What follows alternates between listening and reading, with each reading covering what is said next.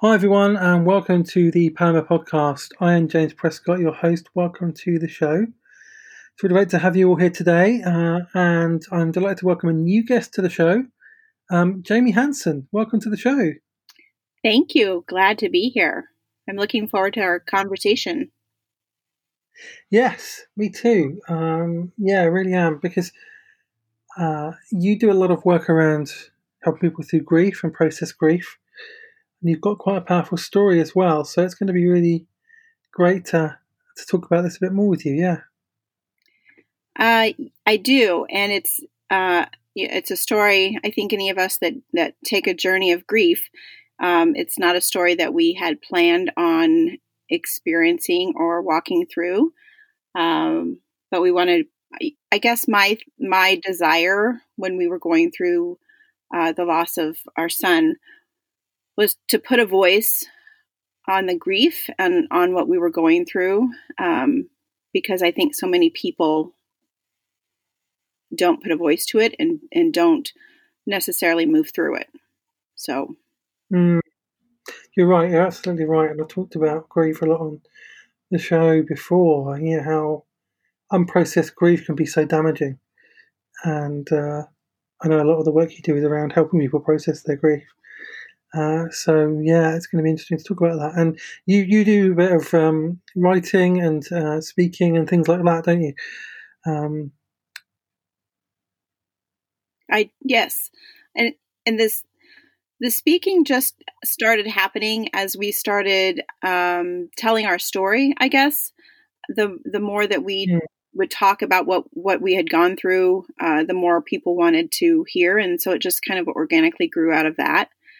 And so kind of matched obviously with our desire to put a voice on it, and so it's just grown from that process. Yeah. So tell us. So just tell us your story. It's one of those that I often worry when I tell people the story, that how it's going to affect them, and so but it's one that's so important to tell. Our son, who was 16 10 years ago, took his life. And there's a lot of terminology around there's a lot of people saying how to make that statement. Suicide comes with a lot of stigma. It comes with a lot of reaction. It comes with a lot of turning away, and I don't really want to hear that word or really talk about it, and so I always try to soften it, I guess. For me, when I say that he took his life, seems like the softest way to say that. I'm not sure if I'm right in that theory, but it seems when I'm talking with people, their reaction isn't as it's not as caught off guard as using the word suicide.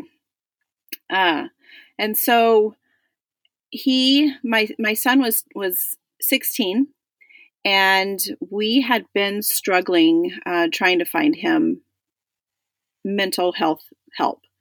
And that was a world that we had no idea. There were so many obstacles and loopholes and red tape and brick walls, and everything that we encountered trying to find help was so frustrating.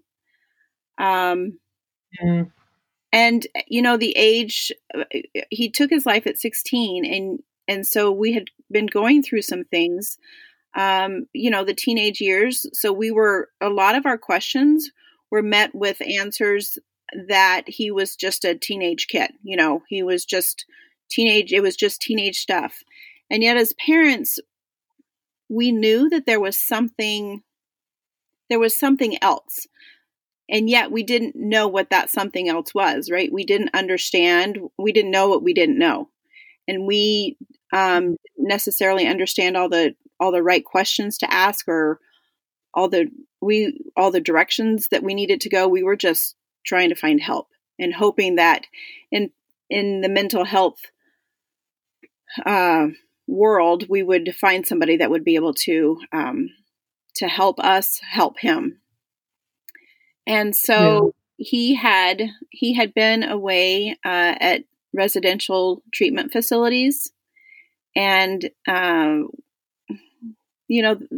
good and the bad of that. I think, unfortunately, it was a world that he learned some other behaviors, and then he was also, because of insurance basically dictated and said that he was okay to come back home after about a year and a half, because Mm. we had, I guess, maxed out on our coverage, and that's the best way I can define that. But basically, they said he was okay to return.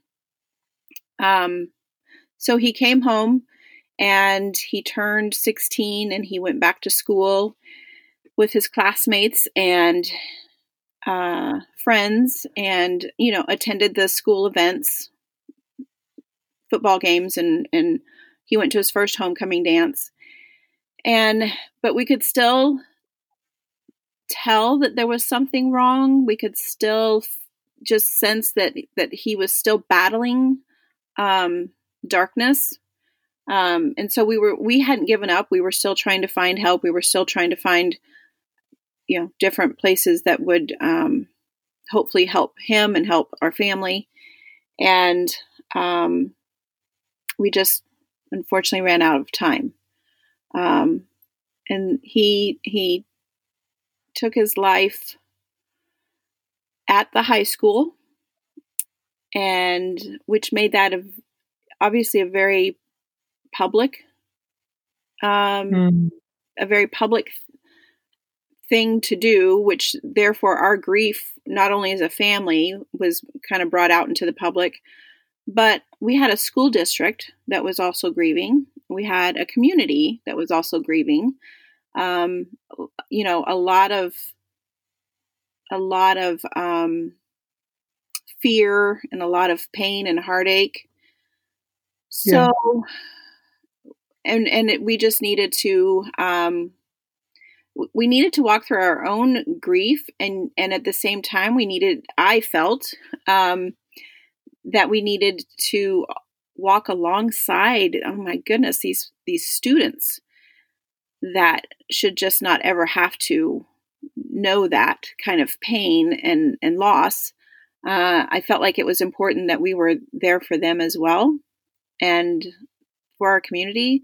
So it was an interesting kind of journey, because I had this huge feeling and heart for other people, and yet I was still like, I had just lost my son. It was a very different kind of Yeah. very different kind of thing. And when he took his life at the high school, they ended up life flighting him to the hospital, and he was in the hospital for from like a Monday to really early Thursday morning. And so we were at the hospital for that, those days, and just I was ushering students back to his room so people could say goodbye. And it was so important that we allowed that time for them. And maybe helping them was helping me move through that. I don't know. But it was just a really, really hard time. And that doesn't even, that's an understatement. So, Yeah. Yeah. so that's kind of that's where our story, with, our grief journey, that's where that begins. And, we were a family of 4 that suddenly became a family of 3, and you just, Yeah. Yeah. trying to figure out what that is supposed to look like. And that next year, trying to figure out how to, get up out of bed and walk forward into the day every day was just a chore. So, so that's kind of, that's how I got to where I am now, I guess. Because my biggest fear was getting stuck. I did not want to I was terrified of getting stuck in the grief because it was so heavy and it was so dark that I wanted to make sure that I kept walking forward and I kept talking about it and I kept putting a voice to what we were going through. And really just praying about what we were supposed to do with it. You know, how are we supposed to take something so tragic and be so broken and yet be able to point to God with it and give him glory in something that just didn't seem to be any kind of glory, you know? Mm. Yeah. Yeah. Whew, that's heavy stuff. Thank you for sharing that. I appreciate you sharing that. I know it's not easy to retell those stories. Because I mean, I know from experience, you know, lost my mother when I was in my early 20s, and she was still in her early 50s. So, and that was 20 years ago. Um, and so I know it's hard to tell those stories, even years later. So thank you. Absolutely. I think it's important, even though it's hard, um, and still 10 years later, you know, I still tear up. Uh, Mm. and especially this month, you know, because it happened in November. Uh, there's just that tenderness that seems to, um, find its way to the top, and you realize, um, you know, you live your everydays, and you learn to move forward, and you learn to, you know, just keep living your life, and then you also realize very quickly, um, that it's just completely different. You know, you can look at photos even and just think, wow, you know, just 10 years ago, this is who we were. And, you know, we're not that family anymore. We've become different. And you know, he's not here and he's not been part of that growing. So, Mm, yeah, that's right. And yeah, that's right. And you do, yeah, that's my experience too, that you still have moments where you tear up and you get emotional and grief kind of says hello again. Um, you know, grief doesn't leave you; it just evolves and changes over time. yes. Did you ever find yourself, I mean, I guess before I went through this experience, um, I guess I thought, you know, you hear about the stages of grief, right? You hear about what you're supposed to do, and you hear people Mm, talk about how you'll repeat some or you'll go through them, you know, over and over. But I guess until you actually, um, experience that and realize that it's a long-term process rather than, you know, oh, in a year I'll experience these, you know, three different times and then I'll be fine, I'll be better, I'll be okay. And that's the reality, that's the voice I want to put on it. Like this is a long-term journey, grief. Um and that's yeah, why it's so important, I think, to not only talk about it but find ways to keep moving in it. yeah, I absolutely agree with that. Yeah, and you're right. You can't unless you've been through it. You can't quite understand it. It's uh, and I think that losing a child and losing a parent are particular kinds of grief as well. Uh, and yeah, you can't really understand it unless you've experienced it. And of course, no one you wouldn't wish that experience on anyone. Um, And yeah, you're right, it does change. And I mean, I'm 20 years into this journey, and yeah, now it's become something completely different. Mm-hmm. Uh, and for me now, it's almost like I have a connection to her, or almost a relationship with her, and even talk to her and interact with her and listen to her sometimes. Not all the time, not on a regular basis, but it happens. Yeah. And so you just have a sense of them being there, and that's a healthy way of grieving. But it takes work to get there, and it takes time to get there.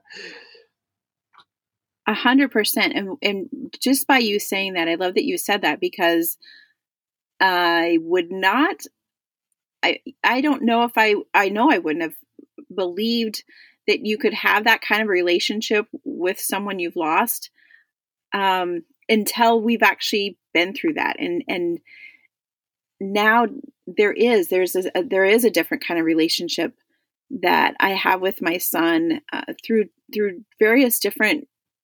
um, various different things that kind of happen. For instance, I'll give an example. My husband and I, within the first year after losing our son, we went out to the West Coast, to Portland, Oregon, and attended a suicide conference, if that's the right word. People were there for suicide prevention and suicide awareness, and then there was parts for suicide survivors. And my husband is very resource driven. He wants to, find things that we can attend, or we can read, or we can participate in, to help us move through these things. And so we went to this conference, and we went out sightseeing while we were there, and we were walking along the shore, and there was the sandy beach area, and then there was also this rocky area. So we were walking over the rocky area, and my husband looked down, and he saw this rock that was shaped like a heart. And he picked it up, and he said, "Look at this. There's a rock shaped like a heart. Isn't that pretty cool?" And then we both instantly, without words, we just kind of looked at each other, and we looked at the rock, and the words like, "This is a hug from heaven," just kind of came out of my mouth. And since that time, I cannot tell you how many heart-shaped things we have seen within nature. And we just call them hugs from heaven. And, I'll even talk, and I'm just like, "Thanks, sweet boy, for the hug." And, so it's that kind of a relationship where I still, as you understand, there's nothing I would like more than to be able to give my boy a hug. But I at least feel like I have some kind of connection, and this sweet thing that he is allowing for us to connect through, And I'll demand like these little hugs. I'm like, I need a hug now, or I should be getting a hug now. And it never works out that way. It's always just kind of this, I don't know, this unexpected moment that I get. Which is way better than the demanding and receiving, Yeah, that's right. It really is amazing when you have those kind of experiences. And I've talked on the podcast before. I had a transcendent experience with my mother in a church service, a contemplative service. It was with only a few people there, and it's kind of quiet and reflective. And we were doing Taizé chanting, and it's in French. And my mother was a French teacher and spoke fluent French, and I was getting the words wrong, and I was just found myself laughing. It was almost like we were laughing together. Uh, and then I had a tangible sense of her being there, and us laughing together, and it was almost like I was everything. The rest of the world just stopped, and it was just us. Yes. And I didn't realize it until I got home. I went all the way home, and I was almost in this kind of separated state from everything else. And I didn't realise it until I went home and journaled about it. And I've told this story on the show before. It's such a great story, and yeah, it was a really incredible moment. And that was, when was that? That was about 2 years ago, I think, or at least 18 months ago. Mm-hmm. And that was 19 years since my mother had passed away, and to get to that point, and yeah, it was really incredible. And we have little things that we remember her with, like her favourite flower. Whenever we see a poppy, we think of her. Those kind of things. Right. Sometimes I see her in my little niece because she's just something about her which is very similar.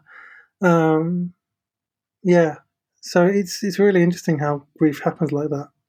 And I think it's one of the things when I talk. I really want people to understand. When you're going through grief, I mean, it is so important to feel the feelings and to feel, those emotions are so heavy. But to be present in them and to be aware, I think allows you to probably experience moments just like what you were talking about.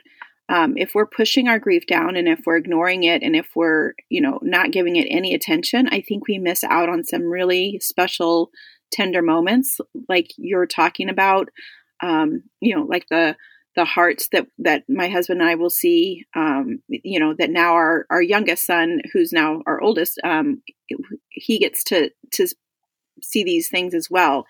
But it's being aware. You have to be in that place of willing to be vulnerable to feel. And if that means you're feeling bad, we have to be able to acknowledge that. Yeah, absolutely. Absolutely, we do. Yeah. I keep saying that in other places, I say all the time that grief can be the engine room of transformation and healing. Mm-hmm. And for individually and corporately and collectively, I think. Yeah, it really can. So after your son took his life, how did you then go through all the kind of the process of grieving, and how did that kind of lead to the work that you do now? I was what I would just call just ugly, raw emotion for the first couple of years.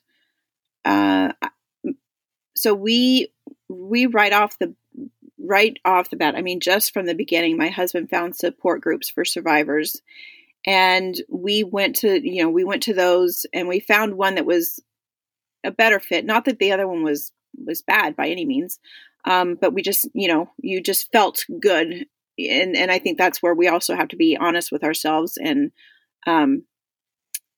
so we attended support groups, and then we also went to therapy. And I learned through therapy, my husband and I were going together, but we learned also that we needed to go separately for our own individual grief paths, because there was a part of me that really thought, because we were married and because we lost our son, that we were going to kind of be doing and feeling the same way through this. And learning that his grief journey was very different from mine. And then we had to figure out how to give grace and assume goodwill and trust that, we were going to get through this. That was hard, but it was eye-opening to learn that it was okay to do it separately and yet still do it together, if that makes sense. Yeah. And so, I guess just going through, I kept asking God, like, what are we supposed to do? Like, how do we put a voice to this? Because this is such a hard subject, a hard topic, a hard a hard death to talk about. And it's become clear it's not necessarily so much about suicide. And yes, that's incredibly important to me. It's just recovering and getting through that grief of losing, for us, a child. Others experience it losing a parent, or aunts and uncles. I wish that no one had to join the Suicide Survivors Club. I mean, it's a horrible place to be. But I really wanted to make sure that we just talked about it. And so through that, I really just did a lot of praying, and I kept thinking that, God was going to give me this answer first year and second year and third year. And it's something that's just kind of grown over time because, like I said, as I've talked, people will say, will you tell your story? Will you share that with, this group or that group? And so it's just evolved.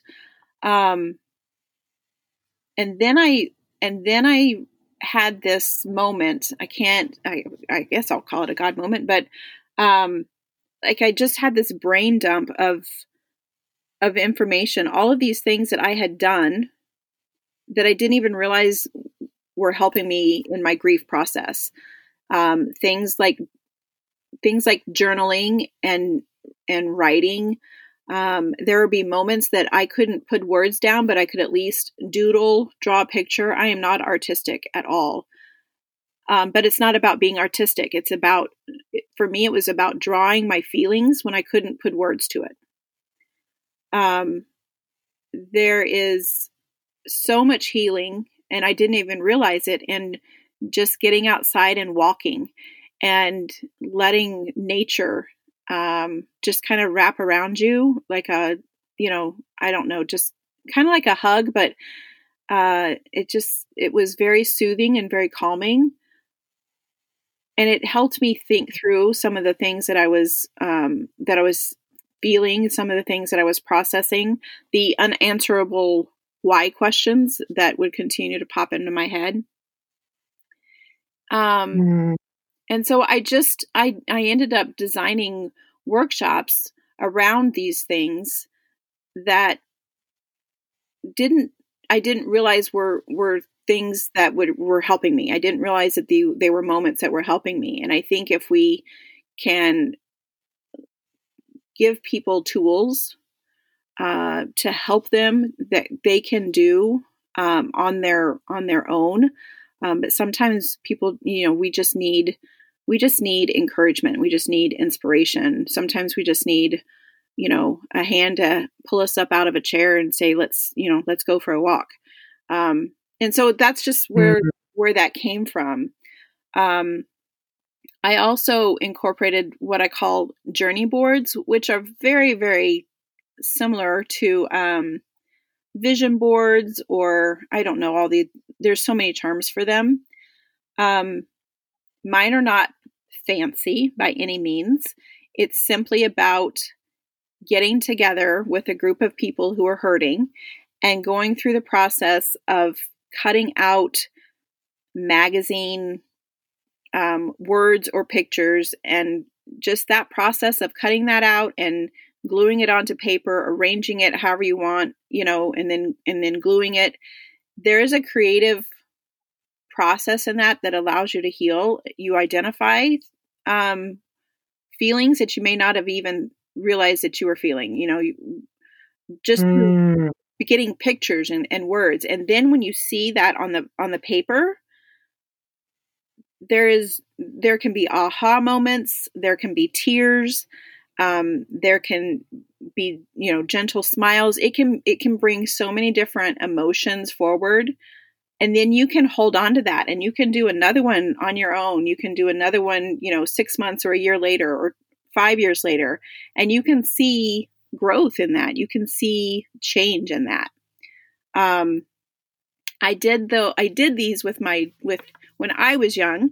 I did them with my children, and they've just, I don't know, they've just been kind of a powerful tool. So I thought, hey, let's this would be a great workshop. When people are together doing stuff like that, there's healing in that too. So, yeah, so I just really kind of got those put together, and then the pandemic hit, and so we're trying to figure out how all that works. um, but yeah, that's kind of how it's been a long journey to get here. But I really feel like the timing, to go through those things on my own, and I'm not an expert as far as, academic or theology or anything like that. It's more just lived experience, and then I put it together, and I learn from that type of person anyway. And so I'm just hoping to provide that for other people. Yeah, and that's a wonderful thing. It really is. Because we need more of that, and we need tools that are going to help us grieve and grieve in a healthy way. And I mean, I love all those things you talked about. I mean, journaling for me has been a really, really good way of processing grief. Mm-hmm. Like, it's for me. It's one of the healthiest things that anyone can do. Anyway, it's just as a regular practice because it really connects you to your inner self, to your deeper self, and it allows you to get things out, which, like you say, you didn't even know were there. And any Right. kind of creative thing, those boards that you talked about as well, like it's kind of almost a creative act, and you're connecting with what's inside of you, and that can really help you process your grief and just improve your emotional health generally. Right. And so that's a really great thing. And the creativity options are endless. I mean, it's anywhere from, painting to baking to sewing to I mean, you could just, there's so many things that people, that they probably don't even put the definition of creativity, on something that that they do. And so identifying that, I mean, these workshops that I design and that I work through, through grief with other people, and those are more what I don't know, bent to, the writing and the, getting out into nature and walking. And I started taking pictures, which allowed me to really focus in on just, what was around me. Mm. And so, it's not limited to just what I do. But it's getting people, really aware of what they are probably already doing and may not even realize it, or have wanted to do and may not even realize it. I have a good friend that wrote a book about creativity, and she has all of these creative processes that you just don't even realize, that can help us, and you just have to find what works for you and be willing also, I think, to try other things. So, I know writing can be, some people are like, oh, I can't write, I'm not a good writer. It has nothing to do with that. It has, I mean, in fact, my workshop is no rules writing, because there's no need to worry about, grammar or punctuation or it's just no rules. It's just about getting your feelings out there and allowing yourself that freedom to put words on paper to what's going on in your head. Yeah, that's right. Yeah, that's right. You're basically just, when you're writing, you'll just kind of get it if you allow yourself to go deep enough and almost don't think about it.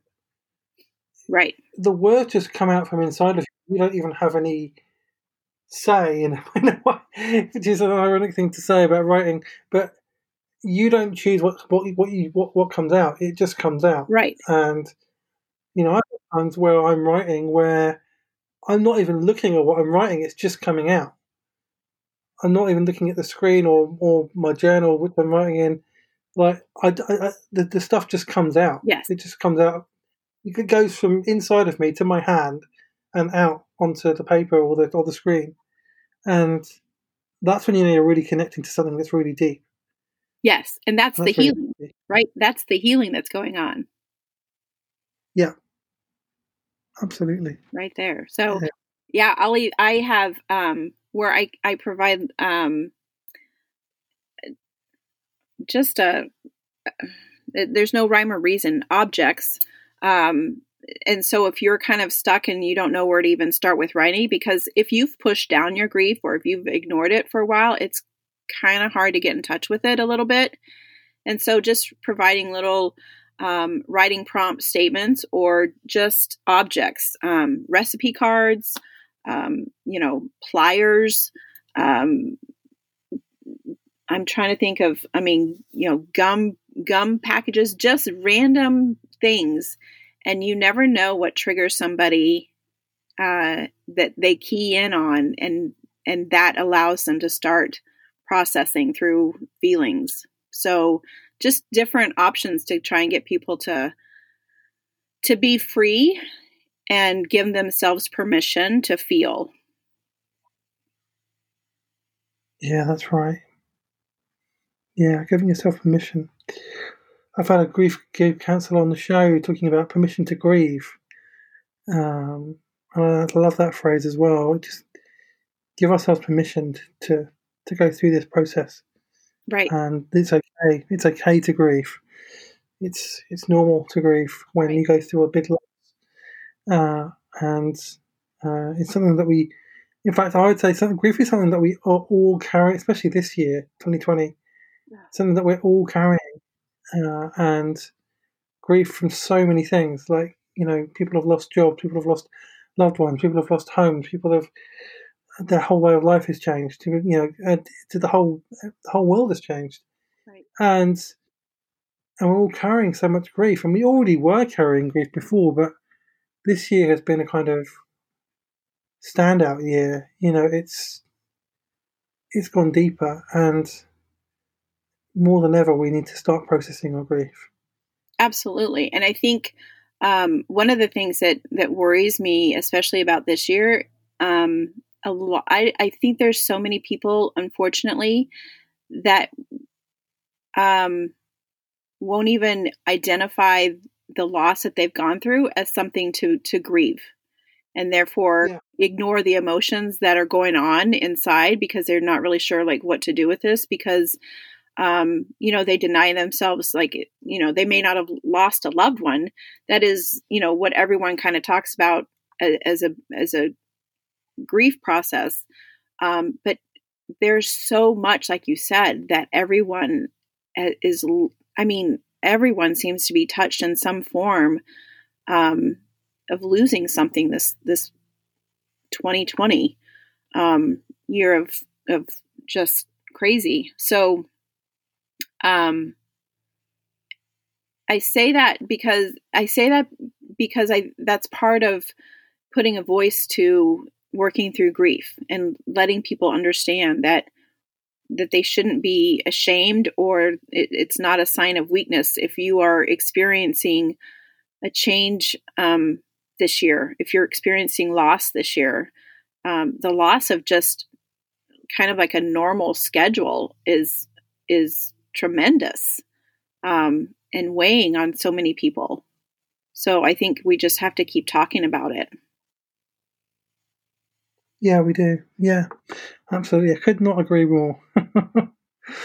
um, so just to kind of, this has been a really great conversation. Where are you in your grief journey now? Um, that's a really good question. There are some days I think, wow, I'm like really far along here, and then there are days that, some days I will see one of my son's classmates who's now, they're 26, 27, getting married, having children. And those moments will really catch me, like, and just kind of catch me hard. If I'm prepared for seeing one of his classmates, then I'm fine. But if I see them unexpectedly, I just really, it takes me back. And so I don't know, I just kind of give myself room to, to feel, because his stages of life that he's missing out on, I'm able to see other people still experiencing. And that's really hard.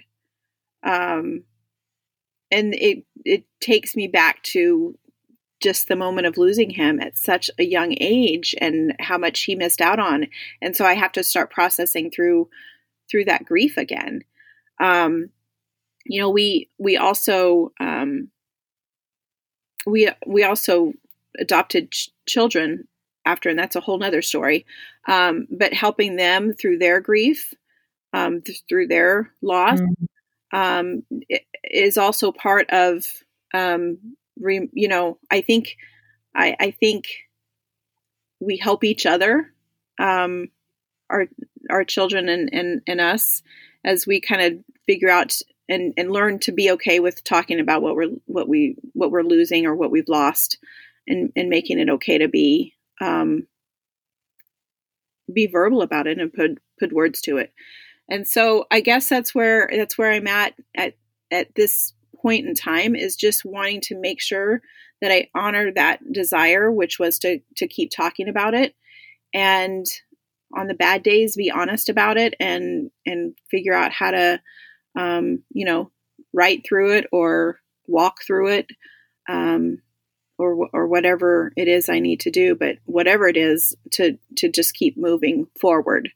And so that's where I'm at 10 years down the road, and hopefully just continuing that process each year.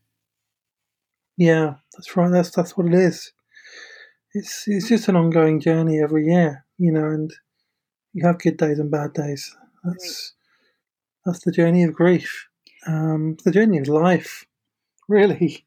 You have good days and bad days. Uh, yeah. Well, thank you for sharing your story, and it's been so great to have you on the show.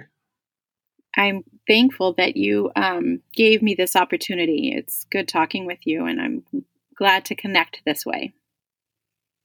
Yeah, absolutely. And where can people connect with you and your work? My website, which is J Elizabeth Hanson.com. And on that, um, there are, my Twitter and my Facebook and my Instagram links, as well as my email address. So that's probably the easiest place, to the one-click spot you could go. Fantastic. Fantastic. That is great. And thank you so much, Jamie. It's so good to talk about this subject anytime, and share experiences. And I hope people listening can be helped by this as well, because we're all carrying a lot of grief right now. So thank you so much, Jamie. Absolutely. Thank you for having me. Yeah, you're welcome. And thanks everyone for listening.